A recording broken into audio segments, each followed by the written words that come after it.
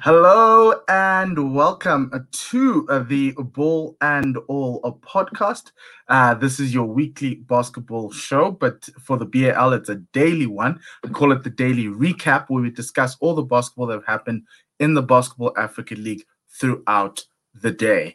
And so today is the second day of the playoffs. The second quarterfinals has just concluded. What a humdinger of a game it was. It was really good.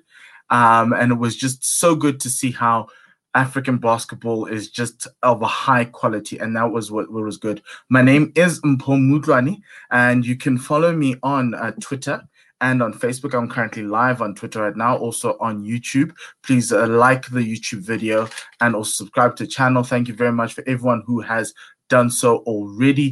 Really appreciate it, and would like to obviously extend my gratitude and let you know that you can send me comments and follow, and I will take them aboard. I really do appreciate the commentary there. Yesterday we got the first semi-final. Zamalek had a first semi-finalist, which is Zamalek and Petro de Luanda, setting that up for Saturday 2 p.m. We needed to figure out who the second semi-finalists were going to be, and that happened today. And the great thing about today was you got the 1-8 matchup between Monastir and Douanes from Senegal and Tunisia, and you got the Patriots of Rwanda and Ferroviario to finish it off. Let's go to the first one. Monastir taking on Douanes. It was a complete mismatch from a quality standpoint. Monastir are a very good team. You could see that Tunisia are the best team in Africa, having won AfroBasket the last time out. They were just so quality. The big stat that tells me that this team is too much quality was the assists. Monastir had 28 assists for their 86 points. It scored 86. The one has got 62. I beg your pardon. It was 86-62 at the end. 28 assists. There were 4 players in double digits, whereas the starters for Douanes had no players in double digits. It was the bench who had 2 players in double digits. That was Sheikh Bamba and Mamadou Faye. So it was a real, just a proper lesson for Douanes in championship basketball.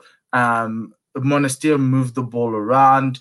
Ben Makrem was really good. He had 16 points and 6 assists, who I think is the best player in that team and probably one of the best players in this tournament.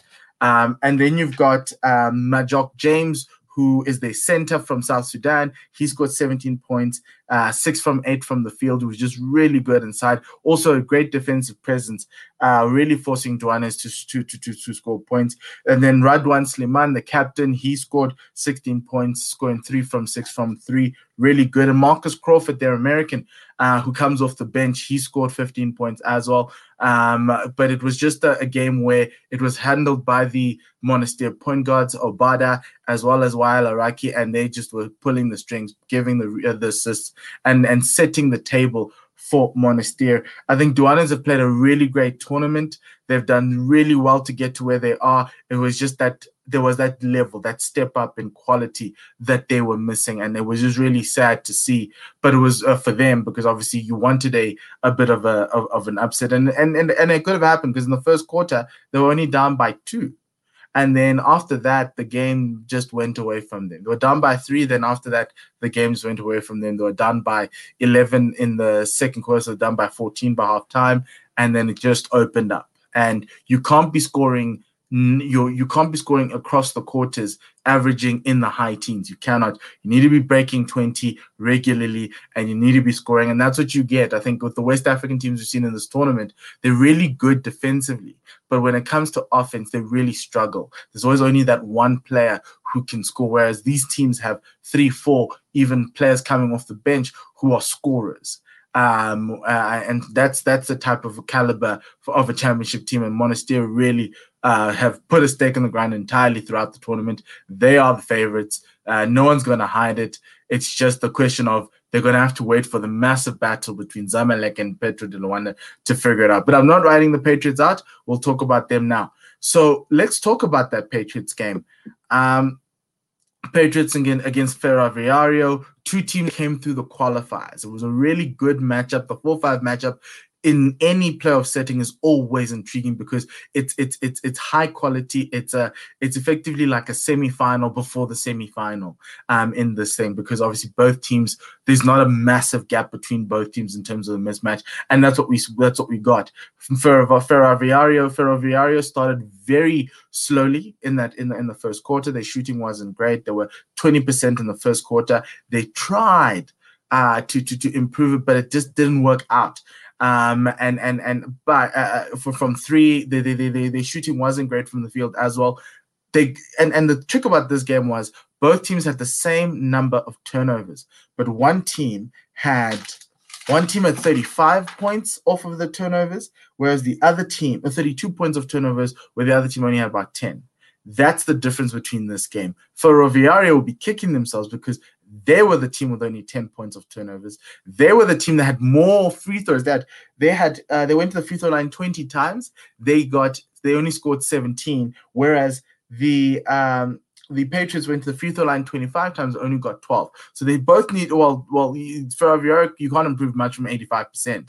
But the trick for me in this game were the turnovers, the points off the turnovers. They were getting offensive rebounds. They just weren't putting them back. Ferroviario had more offensive rebounds than the Patriots. It was 21-14. And they couldn't capitalize on the second chance points. The only differential they got from the second chance points from those extra 6 possessions were only 2 points. That was the difference in this game. And it was the defensive. The thing about the Patriots today, they came out with their big guns. They came out with a Prince Ibe and a Brandon Costner front court. That's a 2-center model that was just incredible to see.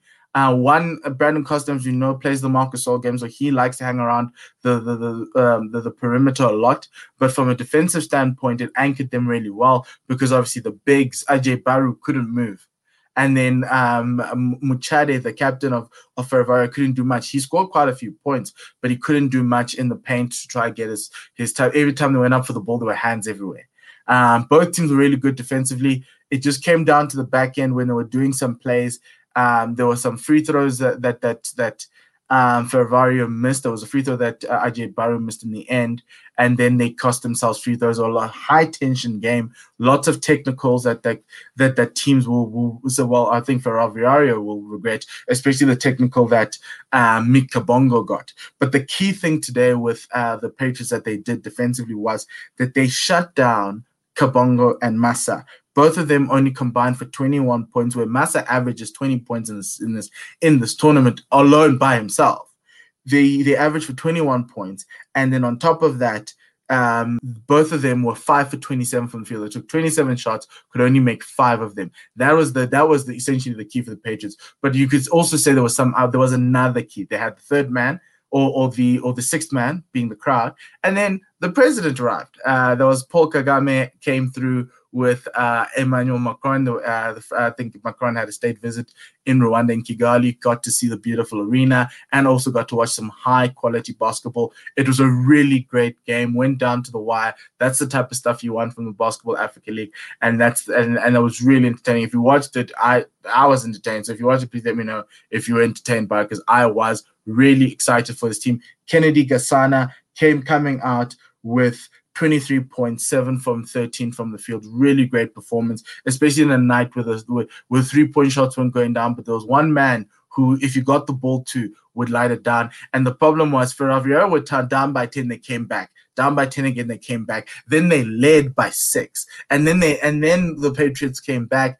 And the man who brought them back was Aristide Mugabe. He scored 18 points, all from the perimeter. They were down by 4. They were down by 2. He got them to be up by 1. He opened up the lead to 4 points, just shooting really well from 3, using the screen effectively, getting that open shot, moving quite effectively. And the Patriots really found him. And great substitutions from Alan Major, because I kept on questioning why Sedar Sagamba wasn't being played a lot more and Mugabe was. But then we found out in the fourth quarter how clutch he is, and he was truly, truly clutch. The big boys of this team came out today. Was Mugabe, the captain, as well as Kenneth Kasana, who really took this game away from Ferroviario. Ferroviario will be, and I've said it before, it's a one-hit wonder. If you have a cold night from the three, it's over. Alvaro Massa really tried. He couldn't get to, could only manage about 10 points. And yeah, it just didn't work out well for this Ferroviario team, but great tournament from them. Really shone the Southern African flag high. We have some really good basketball here in Southern Africa, and it was really good to see that from a continental perspective that all parts of the continent were represented in the Final Four. With obviously you've got Luanda from Southern Africa, you've got Patriots from the East. Then you've got Monastir and Zamalek in the north. So that's really, really good to see. So then now let's look at the schedule and what the playoff seeds look like. So obviously with the games having happened, now we've got our Final Four. Here's our Final Four. It's Zamalek group winners of Group C, the Group B winners in Petro de Luanda, and you've got Group A winners Monastir and Group A runners-up Patriots. In the first semi-final, Zamalek and Petro de Luanda is going to be both games are going to be massive humdingers, but this one is really, really important because obviously they're part of the top three teams in this tournament, and they're going to give us a really incredible game. Monastir and Patriots is a rematch of that first round game. Patriots did end up losing that game. They gave a really good fight, but this time they're going to need to fight a little bit harder in order for them. But hopefully the third man will get them through. So that's going to happen on Saturday. Then on Sunday, the losers will play each other in third and fourth place playoff, and the winners will play at 4:00 on Sunday to be the champions of the inaugural Basketball Africa League. One other thing for people who are asking how Jermaine Cole played, Jermaine Cole has gone home to be with his family. He only played the 3 games. He did actually sign to play the 3 games.